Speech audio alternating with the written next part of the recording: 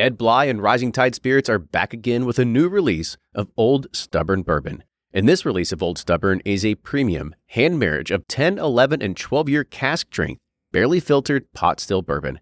It comes in at a staggering 123.8 proof, and the flavoring grain for this one, which the last one was wheated, but this time it's now rye. Rich, sweet, and bold with a long finish that's sure to be another eye-opener. You can order online at Sealbox or thebourbonconcierge.com, and you can even purchase in person at Revival Vintage Spirits, and even now with very few select stores in Kentucky. You can get it now while you can, but be sure to do it because it's not going to last long.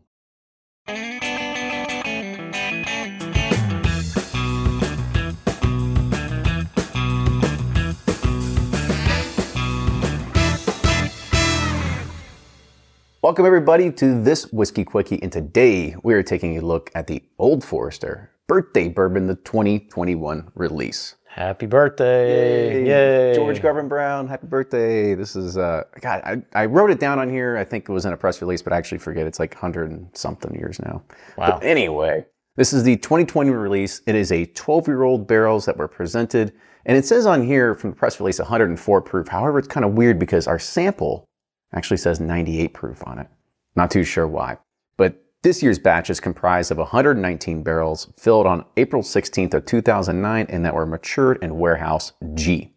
These will be available starting September 2nd for $130. I love Warehouse G. That's where all the magic happens. The best warehouse. Actually, I have no idea where it is. Me neither. But I do know that these bottles that do come out are probably... They're kind of the worst. Like if you can see up here, like they just take up so much room on the shelf. Like you can't stack them. It's just only like... But they look pretty. They are. They're funky. They're different, but... Everybody loves them. I know. All right. So let's put a minute on the clock. Let's go. On the nose. Ooh, Kenny's favorite note. You got some sweet oak. I almost get kind of like a banana pudding.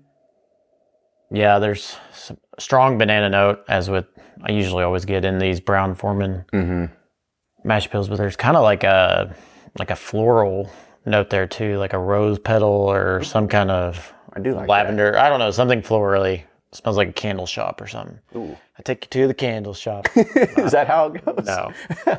All right, on to the taste. We're going to have 50 Cent sue us over that one. Ooh. Yeah. It's very delicate. It is. So you get that sweet oak on the front, a little bit of chocolate, some of that bright fruit, a little banana.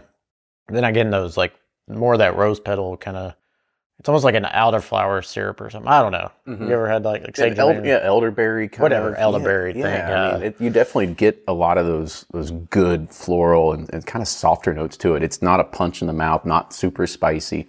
Yeah. I enjoy it. It kind of reminds you of a little bit of Dusty. A little bit of baking spices on the end, but not too overpowering. Yeah. All right, so let's go ahead. Let's rate it. So on the nose, where you at? Thumbs up. Really like it. And the taste? Thumbs up. I really enjoyed it. And the finish? I'm going sideways to thumbs up. Sideways probably. I'm going, almost thumbs down a little bit. I just thought it really lacked. It was just very mild showing on a finish. Yeah, the front and mid palate were so great that it carried on to the back, but it did kind of fall flat towards the end. But then again, like a Dusty, it's not like Dusties have crazy long finishes either. Yeah. It kind of just falls in that same category.